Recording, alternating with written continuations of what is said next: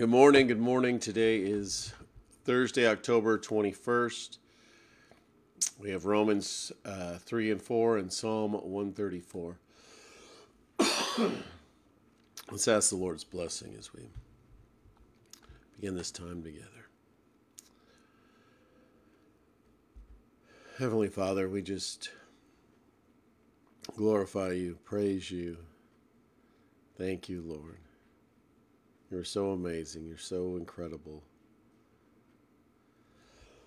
Our designer, creator, maker, Lord.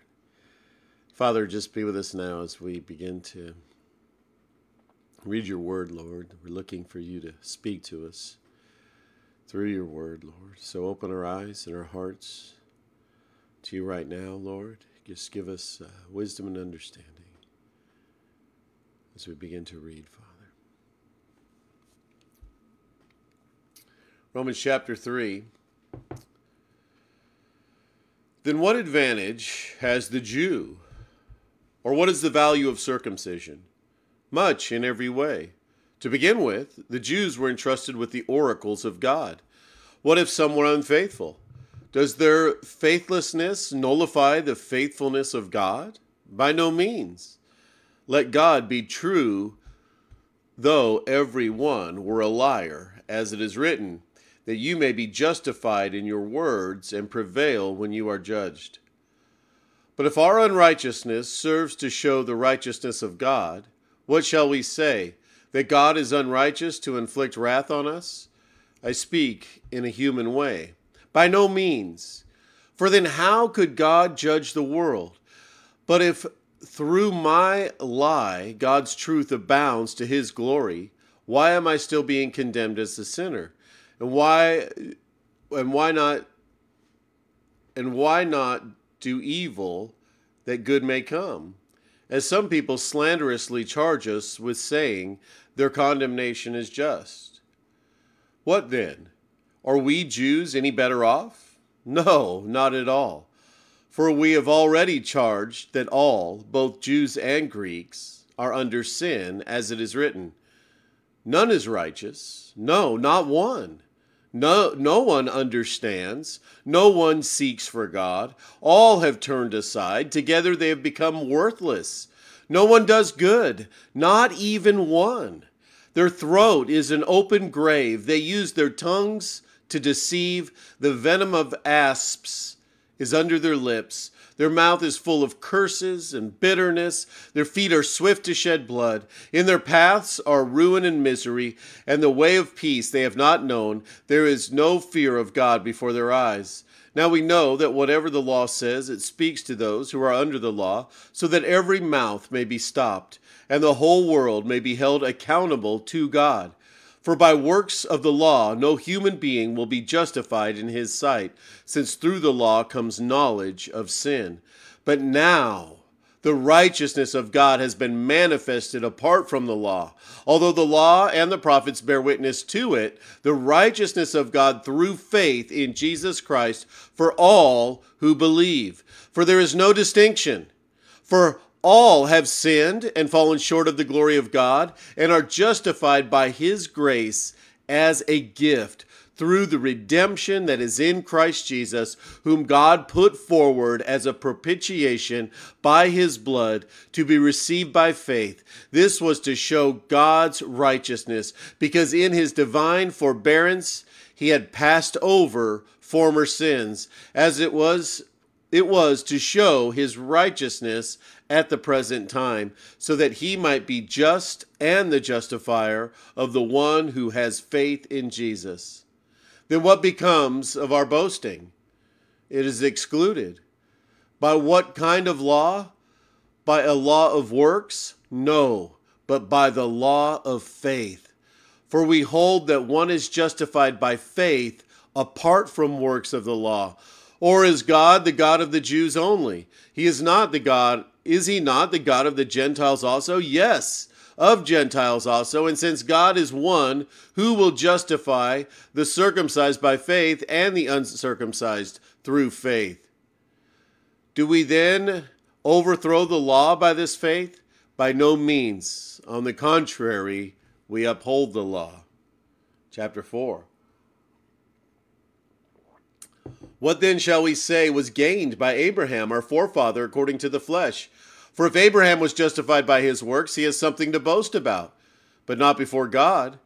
For what does the scripture say? Abraham believed God, and it was counted to him as righteousness. Now to the one who works, his wages are not counted as a gift, but as his due. And to the one who does not work, but believes in him who justifies the ungodly, his faith is counted as righteousness. Just as David also speaks of the blessings of the one whom God counts righteous apart from works. Blessed are those whose lawless deeds are forgiven and whose sins are covered. Blessed is the man against whom the Lord will not count his sin. Is this blessing then only for the circumcised, or also for the uncircumcised? For we say that faith was counted to Abraham as righteousness. How then was it counted to him? Was it before or after he had been circumcised? It was not after, but before he was circumcised. He received the sign of circumcision as a seal of the righteousness that he had by faith while he was still uncircumcised. The purpose was to make him the father of all who believe without being circumcised, so that the righteousness would be counted to them as well, and to make him the father of the circumcised who were not merely circumcised, but who also walk in the footsteps of the faith that our father Abraham had before he was circumcised. For the promise to Abraham and his offspring that he would be heir of the world did not come through the law, but through the righteousness of faith. For if it is the adherents of the law who are to be the heirs, faith is null and the promise is void, for the law brings wrath. But where there is no law, there is no transgression. That is why it depends on faith, in order that the promise may rest on grace and be guaranteed to all his offspring, not only to the adherent of the law, but also the one who shares the faith of Abraham, who is the father of us all. As it is written, I have made you father of many nations, in the presence of the God in whom he believed, who gives life to the dead and calls into existence the things that do not exist. In hope he believed against hope, that he should become the father of many nations, as he has been told, so shall your offspring be. He did not weaken in faith when he considered his own body, which was as good as dead, since he was about 100 years old, or when he considered the barrenness of Sarah's womb. No unbelief made him waver concerning the promise of God, but he grew strong in his faith as he gave glory to God, fully convinced that God was able to do what he had promised. That is why his faith was counted to him as righteousness.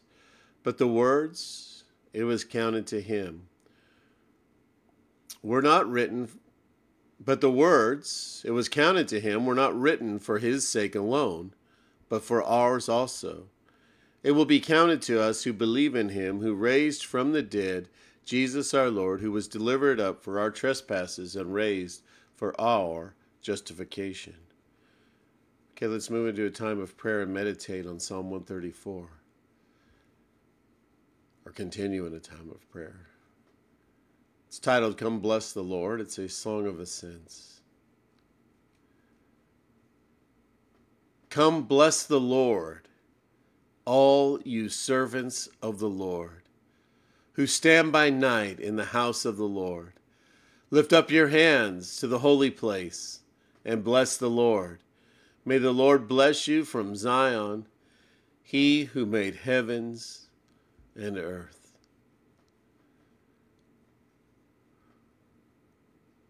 Oh, Heavenly Father,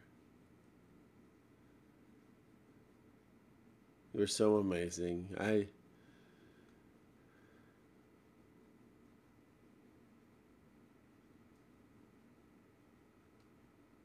We have no form of blessing to bless you with, Lord. We just offer our praise.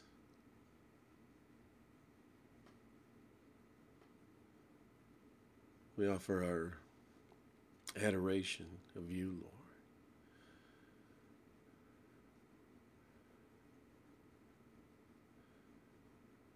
Lord, you certainly are blessed. And Lord, we seek for your blessing upon our lives, Lord. Upon these lives that we have surrendered to you, Lord. Lives that we've laid down to follow you. Picking up our cross daily, Lord. Executing the flesh daily in order to follow you, Lord. And we can only do that through you and your help anyway, Lord.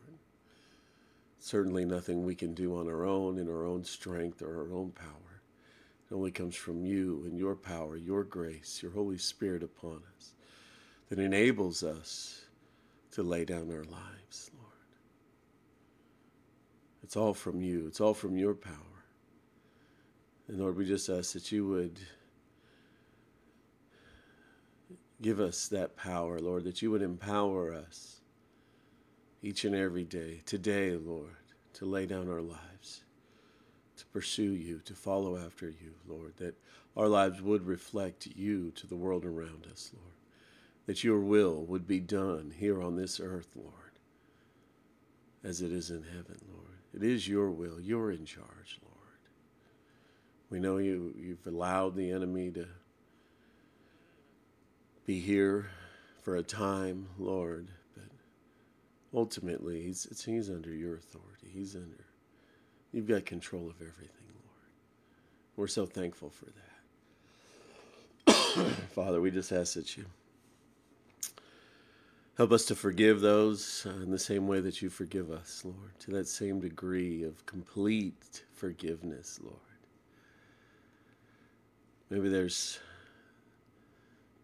people we think we've forgiven, but we haven't, Lord. And wholly or totally, Lord, just help us to completely let that go, Lord. Completely forgive them. Lord, give us your ability to forgive, Lord.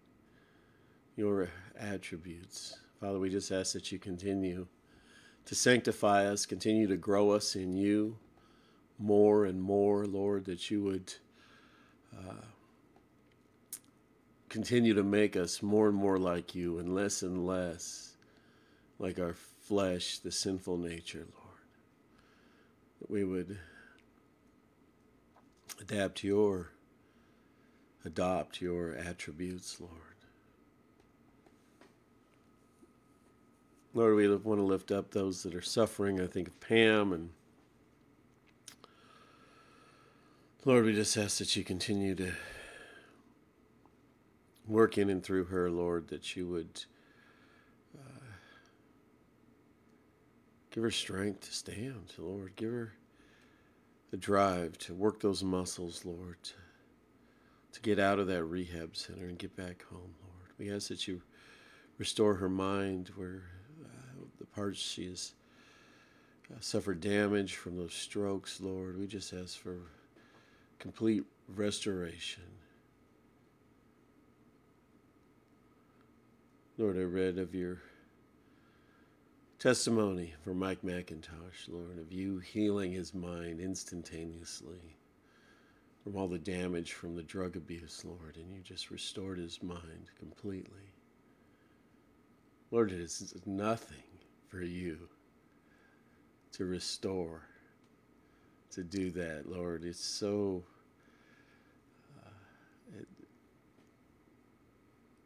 it's not work for you, Lord, I wouldn't think. But Lord, your will be accomplished. Lord, we ask that you would accomplish your will. And sometimes those things that we suffer,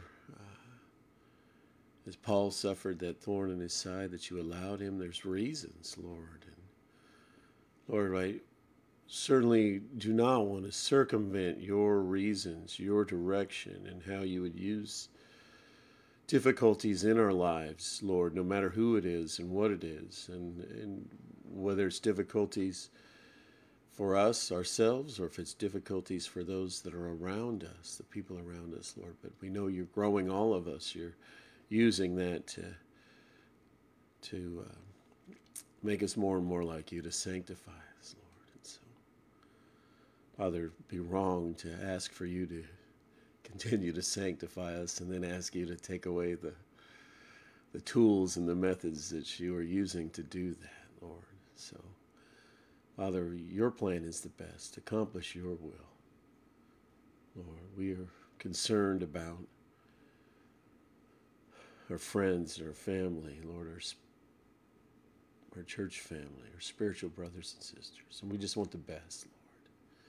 But you know what that best is.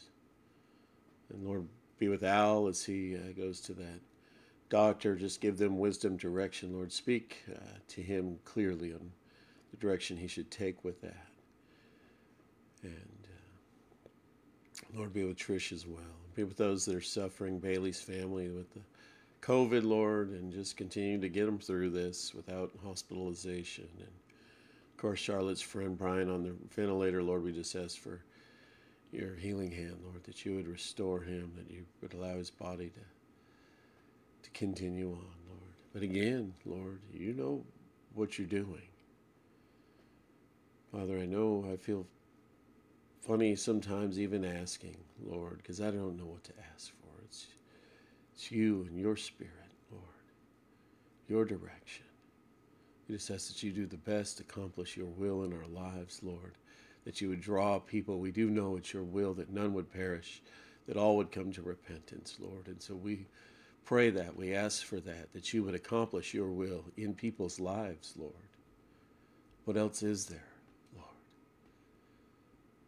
But our eternal lives, our eternal destiny. So, Lord, work in people's lives. Grow them. Reveal yourself to them, Lord. Lord, be with us today. Watch over us. And thank you, Father, for loving us so much, for giving us salvation, Lord, adopting us into your kingdom, into your family, Lord, to sit at your table, Lord, to be part of your kingdom for all eternity, to live in your house. How amazing, Lord. Help us to remember how amazing you are and the things that you've done for us, Lord.